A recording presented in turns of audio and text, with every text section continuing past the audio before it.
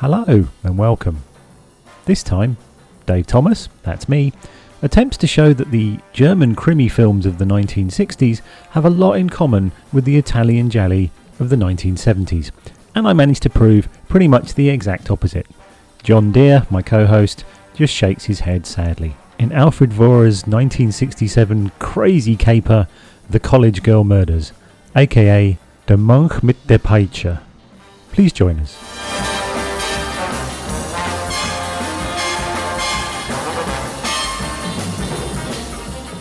A peaceful girls' school near London, and suddenly murder strikes.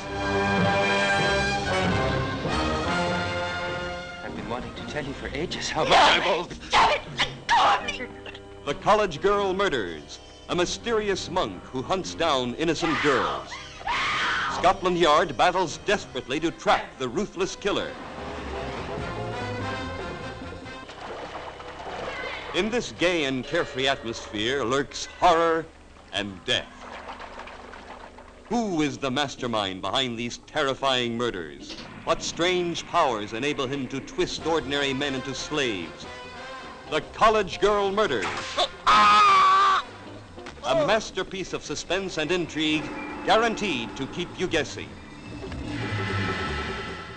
In the course of our discussion this time around, we touch on gendered violence, sexual assault, and, somewhat surprisingly, the Holocaust.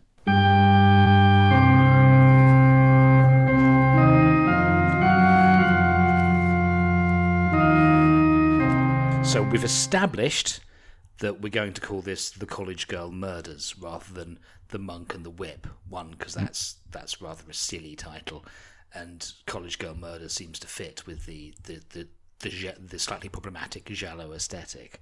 Yes. But my first question really is, why on earth did you choose this?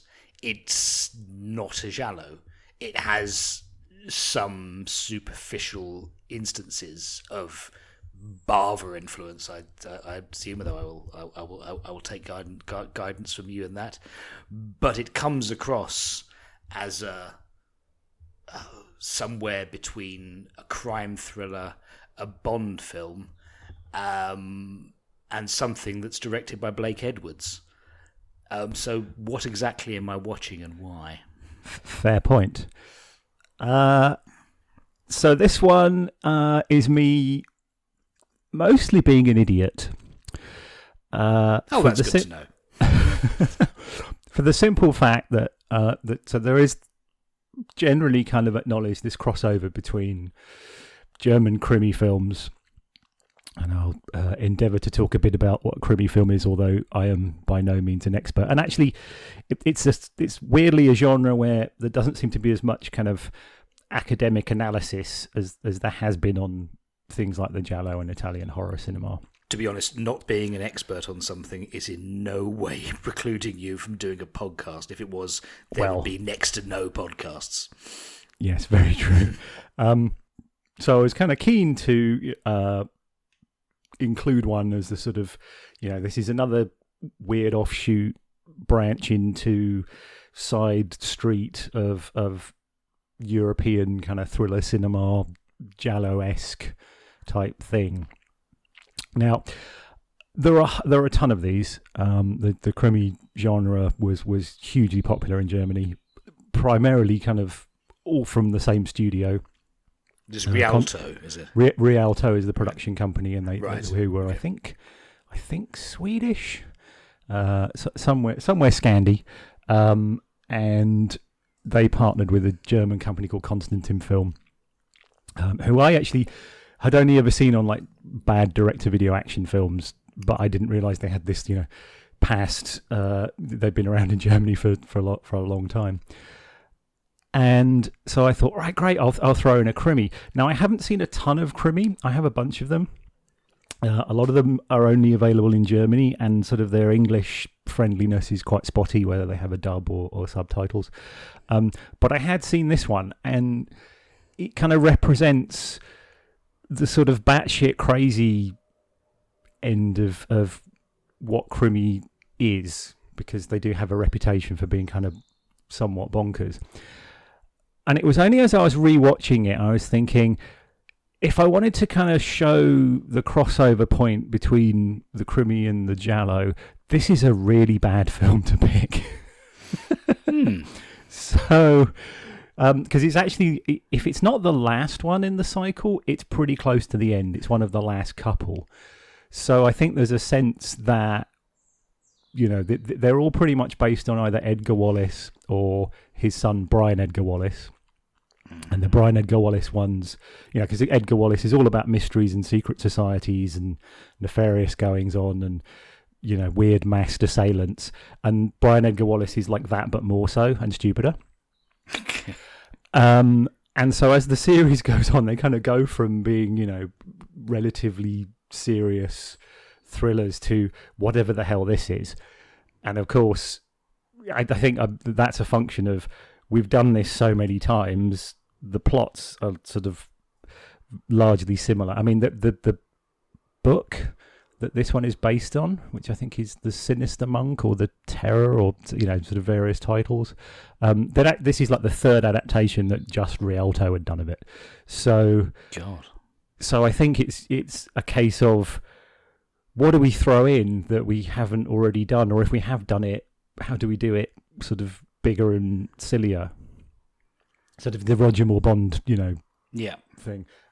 I say that as a huge fan of Roger Moore's Bond. I don't mean that as a disparaging at all. And I actually quite enjoy this movie. But as I said, as the crossover point for Giallo to Krimi, there are probably way better examples that I could have picked instead of this one. You had one job. I had one job. Do we want to attempt to introduce the plot? Yeah, why not? It wasn't immediately that I realised it's set in England.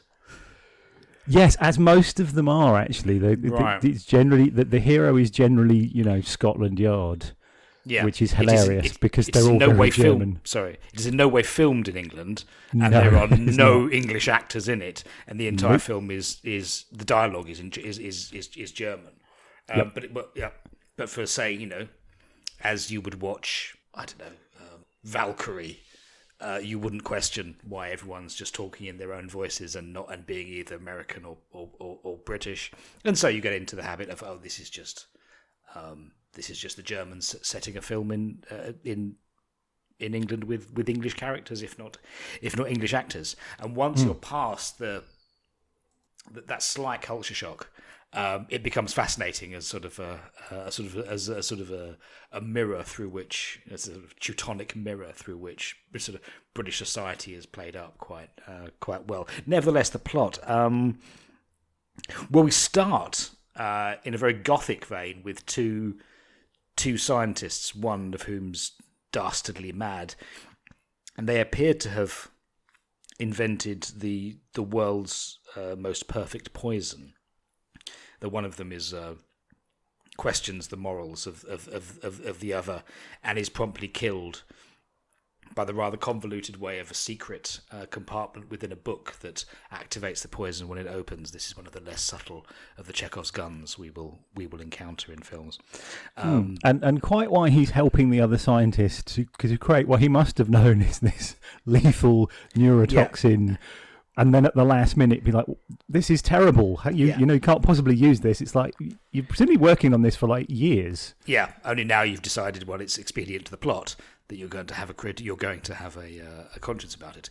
Nevertheless, the scientist who is has a crisis of conscience is killed, and the other scientist takes the poison to the person who he has clearly he intends to sell the poison to. And here's me thinking, this is where the plot gets going. This is where this scientist revealed, this scientist has just been killed by a monk with a whip. The monk, by the way, dressed in a brilliant habit of brilliant red.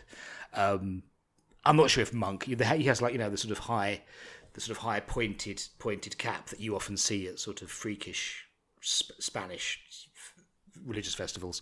So he looks basically like a red KKK hood. Yes, he looks like a fabulous clan member.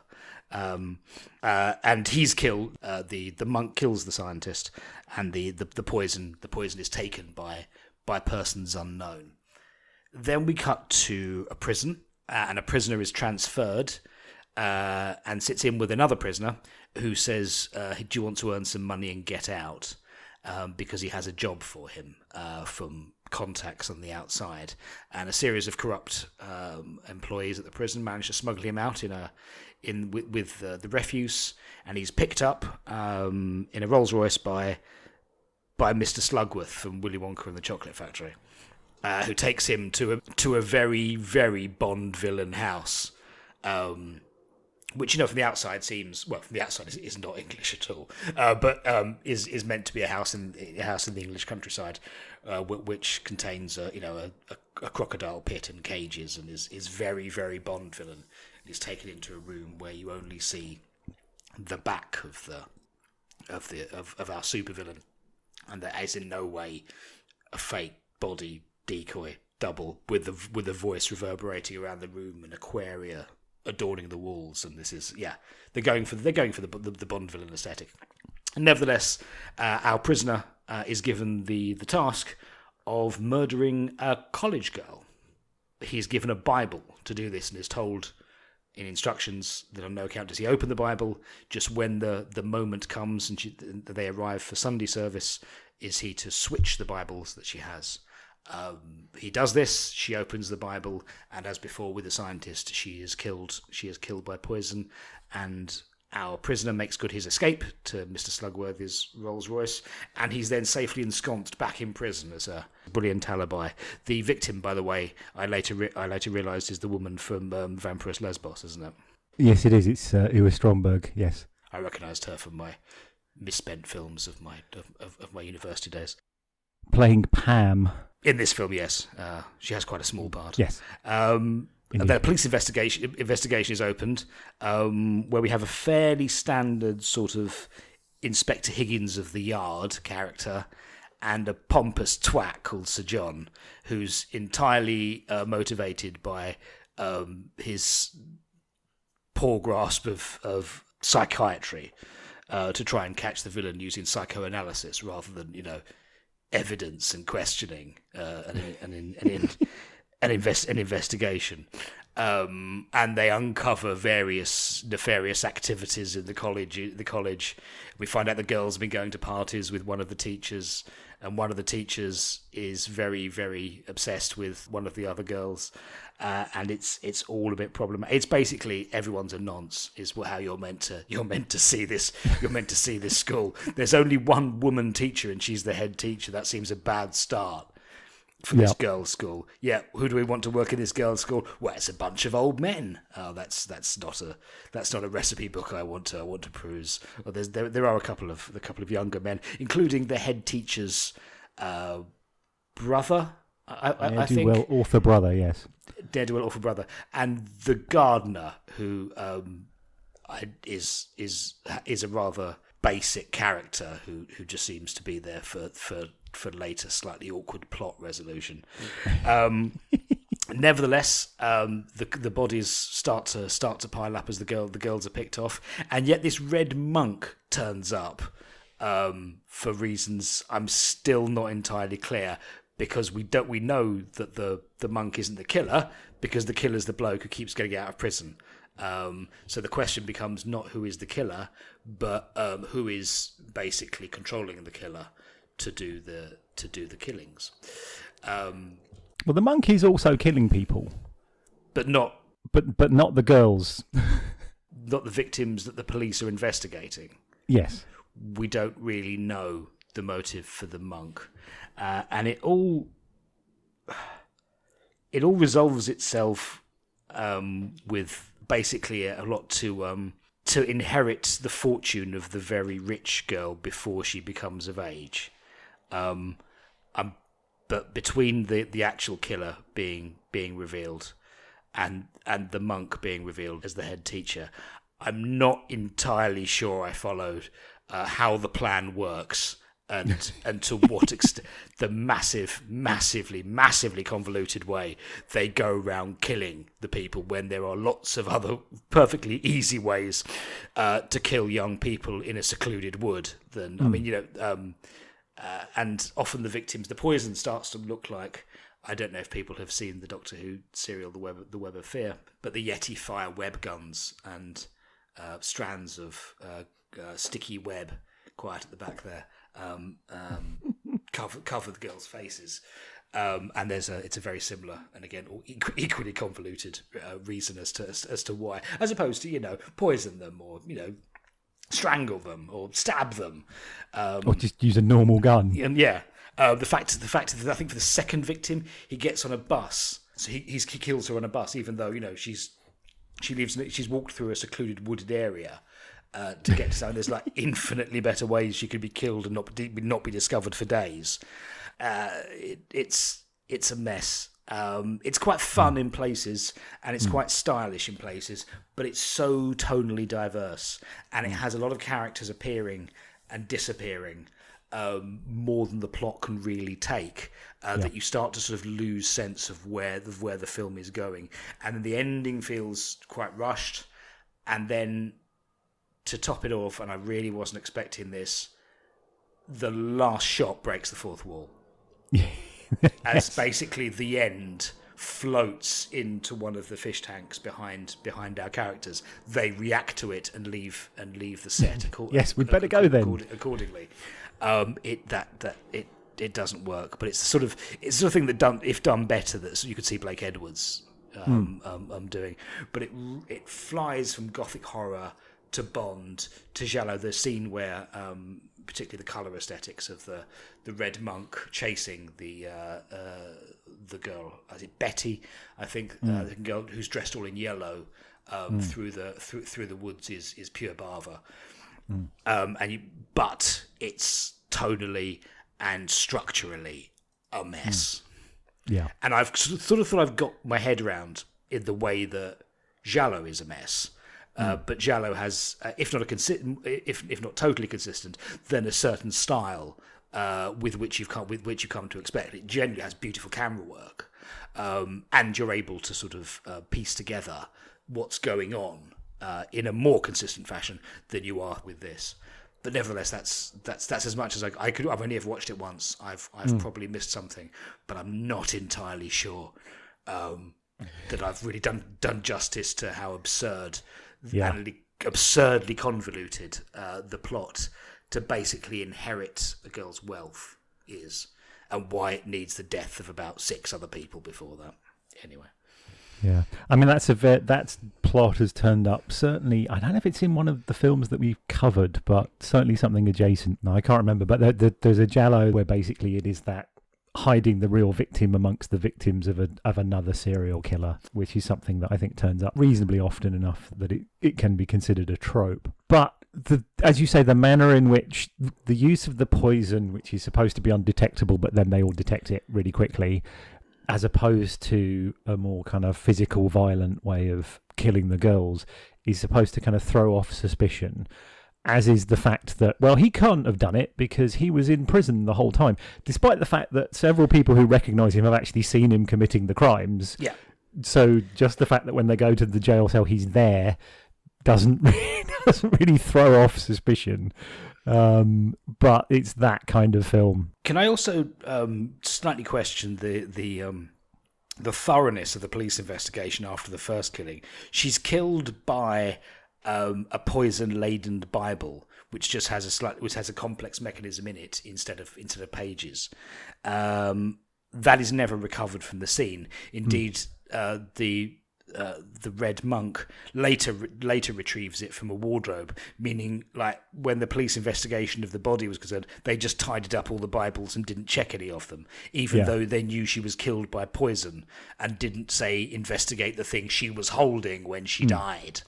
That doesn't even warrant a mention. I thought initially he would have swapped it back or something, but no, they just didn't bother to check. That was. I thought it was quite impressive too that the poison is so targeted that it's kind of spraying all over the place, because it's one of the Doctor Who movie fire extinguisher Dalek guns. Yes. It just sprays all over the place, but it only kills her and no one else notices. Yeah, no, it's how it happens, and she closes it. Yeah, even though she's coughing, and it isn't a great plan.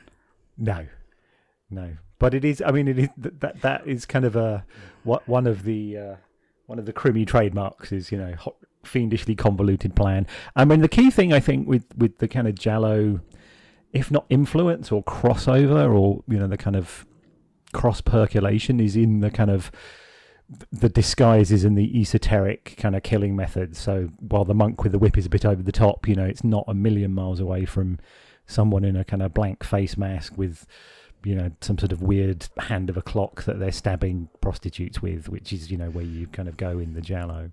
Well, that in itself is fine. It's just it's full of things that don't add up equally, while maintaining no sense of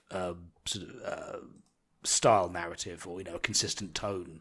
And at least Giallo tends to go be crazy and stay there. Yes. Yeah, I agree. While having, beautiful lighting, something for visual. The killings are either, having your neck broken by a whip, which you don't often see, or being poisoned with some web slinging. I'm not going to talk any more about the nature of the. I mean, it's probably not the most problematic thing in the film, to be honest.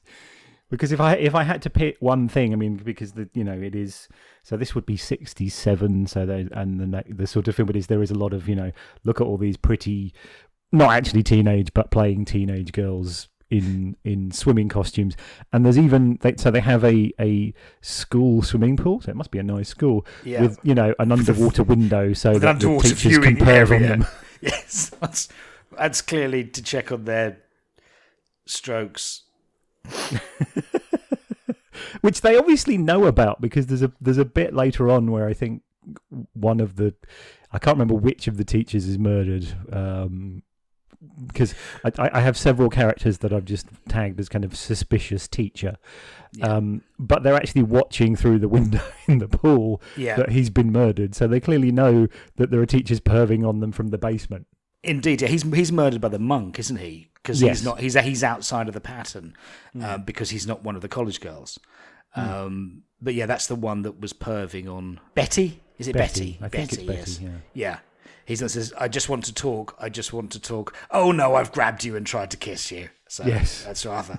I'm always doing that. I don't want to grab you and kiss you. Don't. I've grabbed you and kissed you. You've seen through my slightly elaborate disguise of being a bit of a nonce. But of course, and again, this is something that it's followed by in several Giallos, but it's always amusing that not only are they, quite thankfully, a bit older than genuine college girls, it's good to know that they allow them to wear fabulous makeup in bed. Yes, indeed. It's good. And they don't wake up like women who've fallen asleep in their makeup after pissed, which just basically looks like smeared all over the pillow. Yes, all over the pillow and over their face. Right, so they wake up with fabulous 60s makeup. Of course. And wear those weird pointy bras to bed, which must be incredibly uncomfortable. Yes, don't turn over in those. You really will have someone's eye out. So what do we know about the cast and crew? Actually, no, the crew first. Who's the director? Alfred Vohra. What can you tell me about him? Alfred Vohra. So he actually had a fairly long career. The thing that I mostly know about him is of the Rialto Crimi films, because basically Rialto did all of the things that are kind of officially Crimi, if you like. They had this huge cycle that ran from the 50s to 67 or thereabouts. And there are other movies that are Crimi adjacent and Edgar Wallace adjacent that other companies did, but if you like the official ones, he did the vast majority of them. I think something like 32 of these things. So he, is definitely the go-to guy. Other than that, I don't think I've ever seen anything much that he's directed. The other guy who did quite a few of them is a director called Harold Reiner. And the only other thing I know him from is there's a German knockoff of a kind of Mario Bava meets Hammer film called variously The Snake Pit and the Pendulum or Castle of the Walking Dead. There's a lot of castles. That has Christopher Lee and Lex Barker and Karen Dor in it. And a lot of the actors. Castle of the Living Dead, yes. Is it Living Dead? Is it Living Dead? There's Walking Dead. So there's the one that Michael Reeves didn't direct, but everyone thinks he did direct, and I think that's Castle of the Living Dead, which also has Christopher Lee in it, just to make it that much more confusing. Yeah. Okay, that's the right I'm thinking of. But yeah, the Karen Dor Christopher Lee one is that's a lot of fun actually. But again, kind of much more gothic horror than Giallo. And interestingly, I mean, a lot of the actors, and again, this one is sort of a little bit atypical because it's late in the cycle. So there are actors who have done a bunch of these, but someone like Karen Dor, who I think was possibly married to Alfred Vohner or married to Harold Reinl, one of the two, was known for kind of German films, but also famously like a Bond girl. And Klaus Kinski basically got his start in the sort of earlier Krimi films. So, and then he went on to do a bunch of more Giallo-y type things. In fact, there is a particular film called Double Face, directed by Ricardo Freda, which I've heard sort of Tim Lucas, the writer on Many Things Giallo, sort of said, you have to apply some force to it to get it to either be a Krimi or a Giallo, but that doesn't stop people trying. So it's sort of somewhere in the middle. Which I think would probably have been a slightly better discussion subject because it's a much more kind of serious kind of murder mystery than, Mr. Slugworth in his Rolls Royce delivering convicts and gas Bibles. But they're clearly having a laugh, aren't they? Oh, of course. Yeah. The tone, if anything, is incredibly tongue in cheek, and I think again, that's not necessarily consistent through the series. That's just, I think, at this point, I don't, it's. I think there's a mix, going on, because certainly the guy who plays Sir John, who is Siegfried Schoenberg, so he is a bit of a regular in these, and he'd actually played Sir John before. In a previous film, which was also based on the same Edgar Wallace story as this one. Okay. I think the audience at this point is probably like, sort of just lapping these up as, they've got silly. I mean, they're probably pretty silly to begin with, because Edgar Wallace is not someone that you go to for kind of, serious, gritty drama, I don't think. But, and it's also interesting to kind of compare, because, there's that famous, or I guess probably largely forgotten now, but, famous to folks like us, the kind of British Edgar Wallace Presents kind of film series, which were kind of done much more sort of modestly and sensibly. I mean, even if you count, you discount kind of Patrick McGee driving around sort of Greater London in a sort of finned caddy. Other than that, they're fairly kind of pedestrian compared to the German ones. Which is why the German ones are fun, but also much sillier. And I think if I'd gone in knowing this is pretty much a comedy, or at least something that's played for laughs, I'd have probably been more forgiving. I tend to go into these blind and had some expectation if it was a bit Giallo adjacent, and it had some strong visuals, so I was persuaded. The other thing that because I haven't seen many German films from the 60s, was, when you watch a good silent German film, you don't watch something by Fritz Lang, and you see, Conrad Veidt in something as well, you always think, oh yeah, Conrad Veidt had to get the hell out of Dodge at a certain point, and then go and make films in America or Britain. And then you watch these films and you're thinking, these are full of people that didn't get the hell out of Dodge, aren't they? Yeah. These are people that were Nazis making films. I mean, yeah. Well, no, I'm not saying every member of the cast was like in the SS. They could be in. No, I know what you're getting at. Yeah, but you all basically advocated that. I mean, partly because you like your family may have been killed, but nevertheless, like you fought on the wrong side in the Second World War, didn't you guys? And it's. I find it sometimes. Well, I find it hard to divorce that from. I mean, in fairness, that's probably true of a lot of the actors in the Gialli as well. Because you think we're looking at like 70s films, some of those older guys, but they're Italians. They don't, they just that's not the same. That's here. I'm going for gradations of fascism. Yes. Keeps coming up. It does. Now I don't know any particular details, but the director I noticed was like in his. Would have been in his mid-20s when the war started. So, he probably fought in the war, didn't he? But no one talks about it. He hasn't got any credits. He hasn't got any credited work as a director before 1958. I mean, I'm guessing the German film industry wasn't exactly ready to roll by the end of 45, or 44.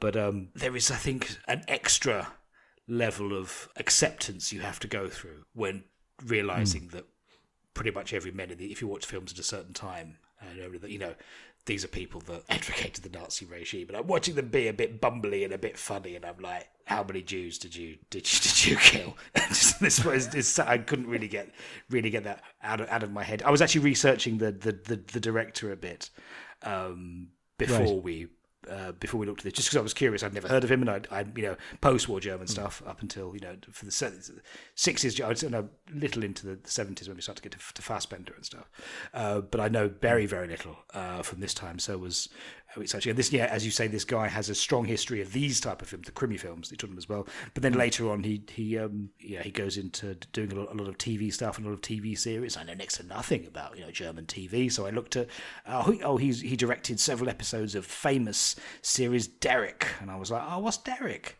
And it's just like, it's a long running police detective series with Chief Inspector Stefan Derek and his assistant Harry Klein. Which I thought, that's nice, long running series as well. I wonder who that stars. Stars a guy called Horst Tappert. Oh, I don't know. What did he do? He was in the SS.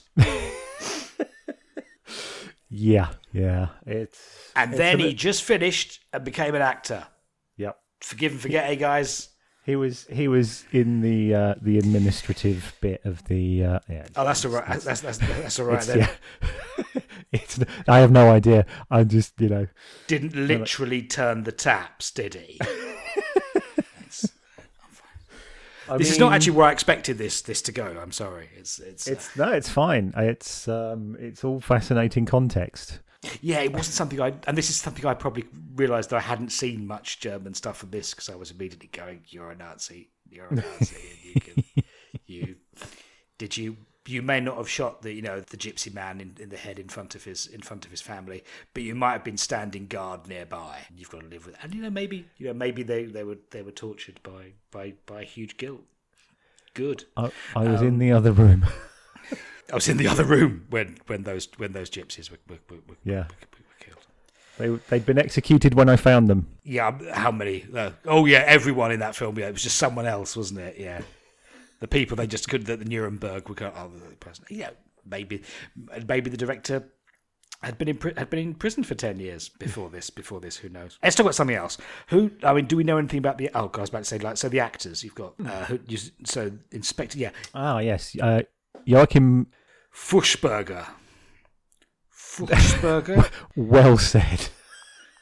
Fuchsberger. Don't say. I was also not relishing attempting that one.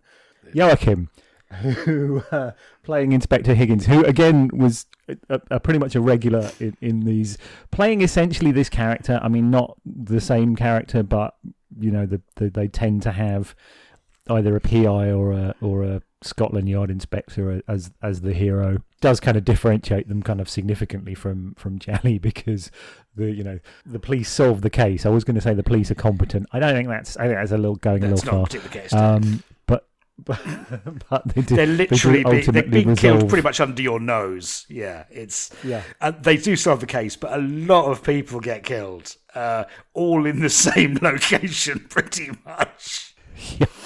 Yeah.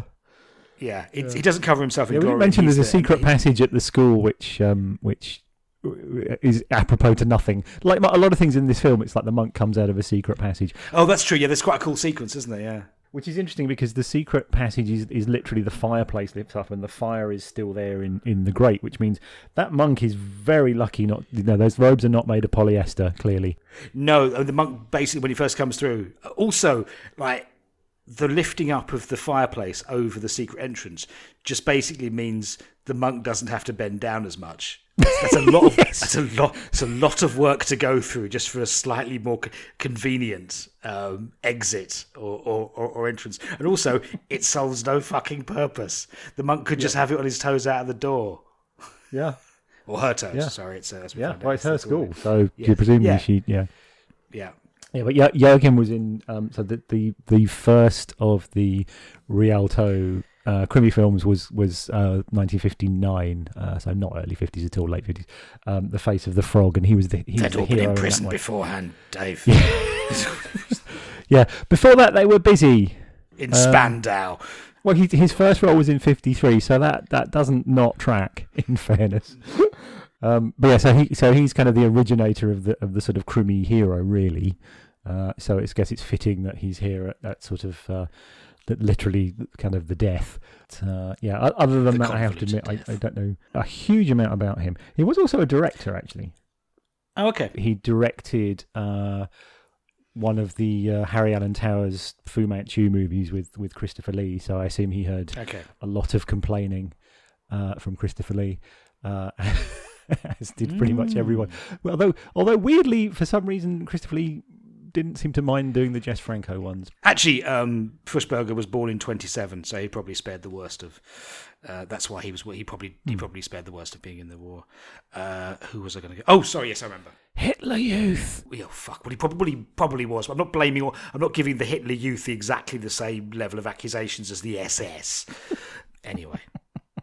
Sorry, Joachim Fussberger will also crop up, I think, later on in this series, if I've read my films correctly. Are we not doing What Have They Done with Solange? We are doing What Have They Done with Solange. Solange, sorry. And he's in that, playing a very similar role, it appears. I believe so. Gosh, it's been a while since I've... That's not what sticks out in my mind from that particular movie. Okay, I have yet to see this. Fair enough. But I do actually have it as a note because of the popularity of the Edgar Wallace movies in Germany and also the Gialli. There are actually quite a few kind of German-Italian co-productions, which to an Italian audience would be very much a giallo, and to like Western fans very much a giallo, that were sold as Krimi in Germany. And What Have You Done to Solange is one of those. Right. As is even, The Bird with Crystal Plumage, it really has nothing to do with Edgar Wallace, but that didn't stop them kind of trying to make the connection in sort of the German advertising. And certainly Argento's follow-up to that, Cat of Nine Tails, is very much kind of marketed and sort of seen as, in Germany, it's like, oh, this is a Krimi. And that actually does have a bit of a... not a kind of criminal gang, but sort of an odd conspiracy kind of science theme. It's also not one of his better ones, but it's still kind of interesting. So there are a few of those kind of much more gialli, what we would think of as gialli, that in Germany kind of had that push. Even Blood and Black Lace. You have a German actor playing the inspector, so that they'll have a bit of German production money, and in Germany you can push it as this is Krimi adjacent. And that one actually probably fits the bill fairly well with kind of the lighting and the kind of fairly complex plot, and you've got the perfect kind of masked killer using bits of suits of armor and things to dispatch young women, which is that's not a bad Krimi plot, to be honest. Do you want to talk a little about where Krimi comes from? Is it just a corruption of criminal, as in it's a criminal type film, that we're talking something uniquely post-war German, or is it more complicated than that? So Krimi is a corruption of criminal film, which is a film about crime, basically. Thanks. Even if I didn't speak a word of German, which I don't. How did you guess? Yeah. And there's also criminal... my German pronunciation is probably worse than my Italian pronunciation, which is going some.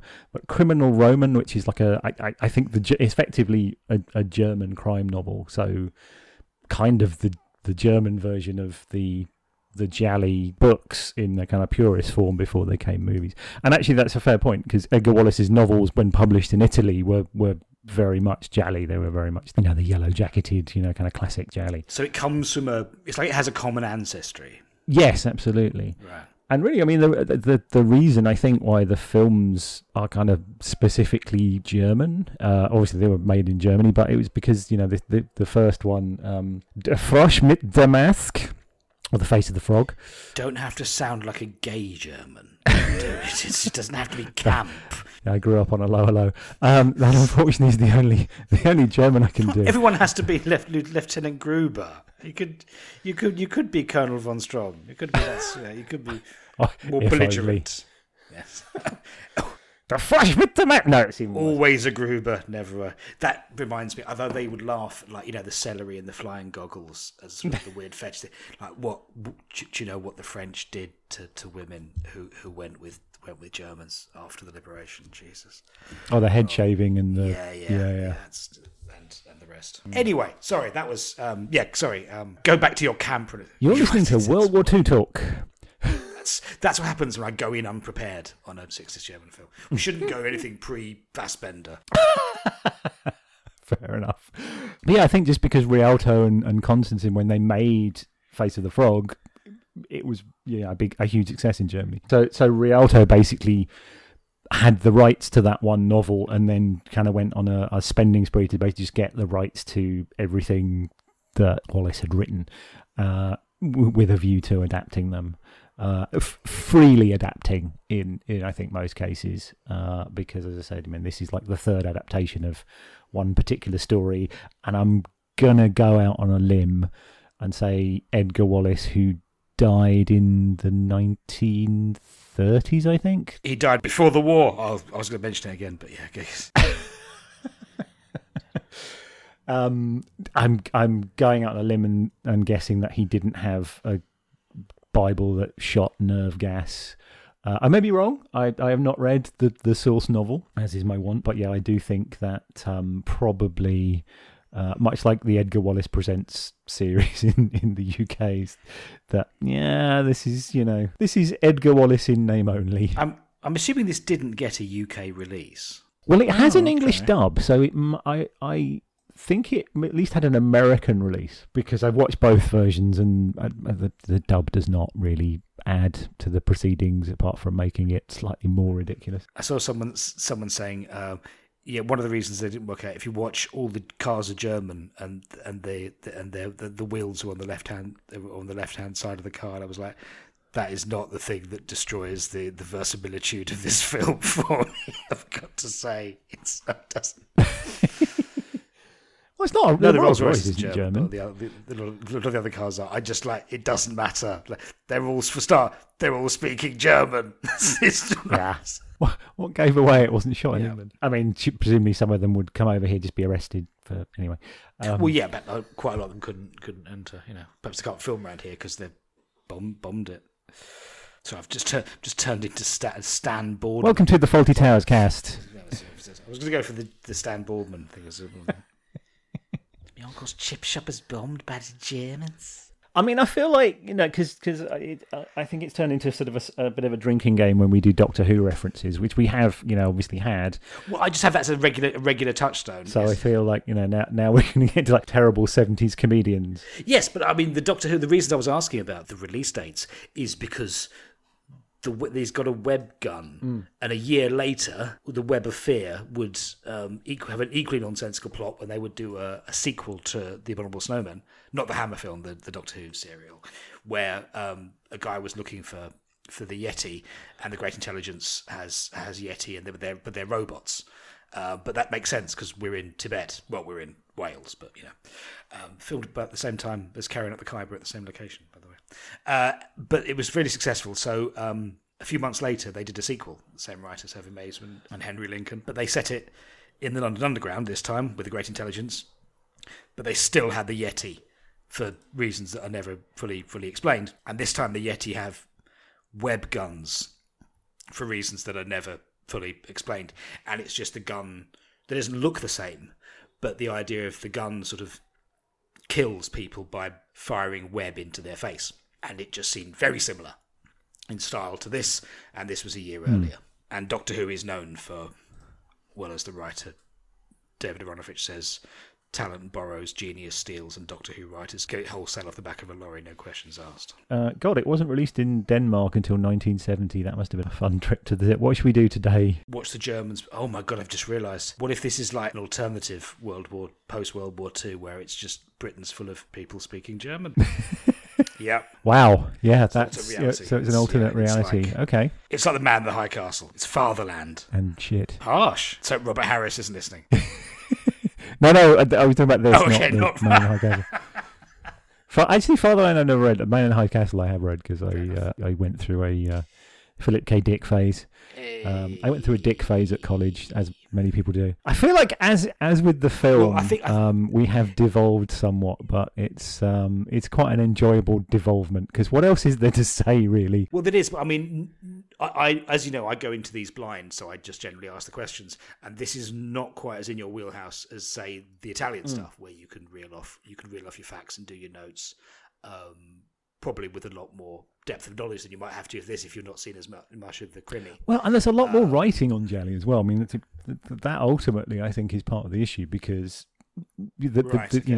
Jelly have had this very slightly poncy and pretentious, to be honest, kind of reassessment over time, that now there is a lot of critical writing of varying levels of quality, wildly varying levels of quality, but a lot of those directors and actors have had huge. I mean, I have a Mario Bava book that I can't read on my lap because my feet, it cuts off the circulation in my feet. That's kind of the level of intensity with which a lot of those people have been examined, and the same is just not true of the Crimmy, because it hasn't really travelled that much. There are some English friendly ones that you can get, mostly from Germany, and there have been a few releases, not really in the UK. In the US, there've been some kind of DVD releases of select of the films, but it's kind of it hasn't had the tipping point yet. It may at some point, a bit like the sort of Polizia Tesci is kind of now where the Giallo was probably like 6-7 years ago, when they were very, there were a few that you could see if they were by kind of Dario Argento, and then all of the others were like, oh, if you've got a tape of that, that's cool. And of course now there's actually not that many of the kind of major ones that you can't get hold of in lavish Arrow special editions. So also tripping me up, as well as my own stupidity, is just the fact that they're actually much harder to kind of delve into in any kind of major way. Now, that doesn't mean I couldn't have watched some others and gone, yeah, that's a much more fitting crossover point. And Double Face has come out from Arrow, so I've got no excuse. Is it so, as part of it's much better travel? Sorry, the Crimmy is far less well known because Giallo is far better travelled. Is that partly because it's a lot cooler? It's seen as having a more stylish aesthetic, not unlike the Italians versus the Germans. No, that isn't an attack. I mean, generally, Italian. No. I know what you're getting at, and probably true, and also just by the nature of things which get fandoms. Certainly, I think the Jelly, but by the time that the Crimmy are wrapping up, the Jelly are starting to throw in, nudity, gratuitous violence and nudity. And those things, inevitably have an audience. And it would be, disingenuous of me to say, like, part of the reason I find, Jelly entertaining is because they are excessive and sleazy and trashy, in a way that the Crimmy aren't really. So, at least the ones that I've seen. There may be one from '64, which is just obscene, but I think it unlikely. So I think, the excess of the Jelly probably is, as well as the kind of the prurient excess of the Jelly, as well as the stylistic excess of the Jelly, is probably what has made it something that's become, a niche fandom that fortunately lots of people have, which is why we're doing this. But I don't think that's as true of the Crimmy. I think if you're kind of a fan of sort of Eurospy, sort of German and French James Bond knockoffs, this is probably much more in your wheelhouse. Now, I like all of those things, so it all works for me, but those kind of films don't travel that much. No, I suppose I'm trying to think of, there's an obvious large amount of Edgar Wallace that's been used in Britain, in Crimmy and in Jelly.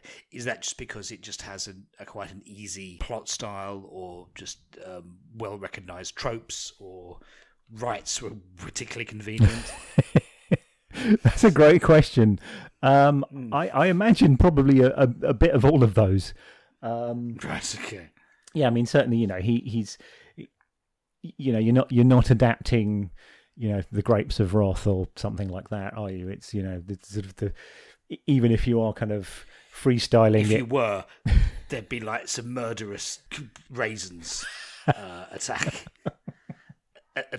people, or they'd just be, or there would just be, you smother people with bunches of grapes, and the juice drowns them. I mean, there is that. That's the creamy grapes of wrath. There is that the French horror director whose name temporarily escapes me, who made a film about sort of grapes that turn people into zombies. Oh, Jean Rollin. Jean Rollin, yeah. Speaking of films that are wildly, tonally bizarre and incoherent, Jean Rollin. Completely lost the plot there. Much like the movie. I think, to be honest, it was all.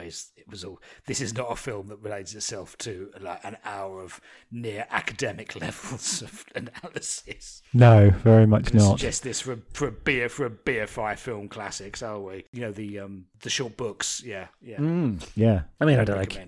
Kim Newman has inevitably seen it, so that's true. No, I don't know. That's not even. Crim Newman. That's pretty good. Crim Newman, yeah. Newman with a U, probably not. Kim Neumann. Crim Neumann. Crim Neumann. What the fuck are we talking about? I'm not even drunk. I'm not even drinking. I mean, I've had a glass of wine, but I mean, not enough to have. This is just my normal level of rampant stupidity.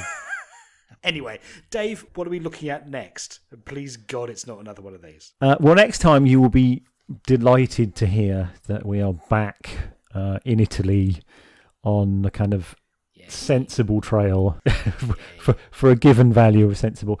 So we are back with the lovely Carol Baker in the first of the 5 Gialli that she did with Umberto Lenzi, and we will be watching Orgasmo. Oh God. Join me and Dave for Orgasmo. There's a sentence I've never said before, and hopefully never will again.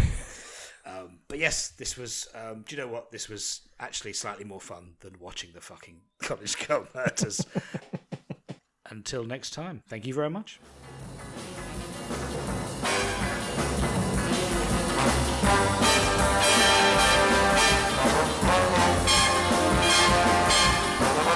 Next time, we delve back into the world of proper Gialli, with Carol Baker and Umberto Lenzi joining forces for the first time in the subtly titled Orgasmo. Please join us, and thanks for listening.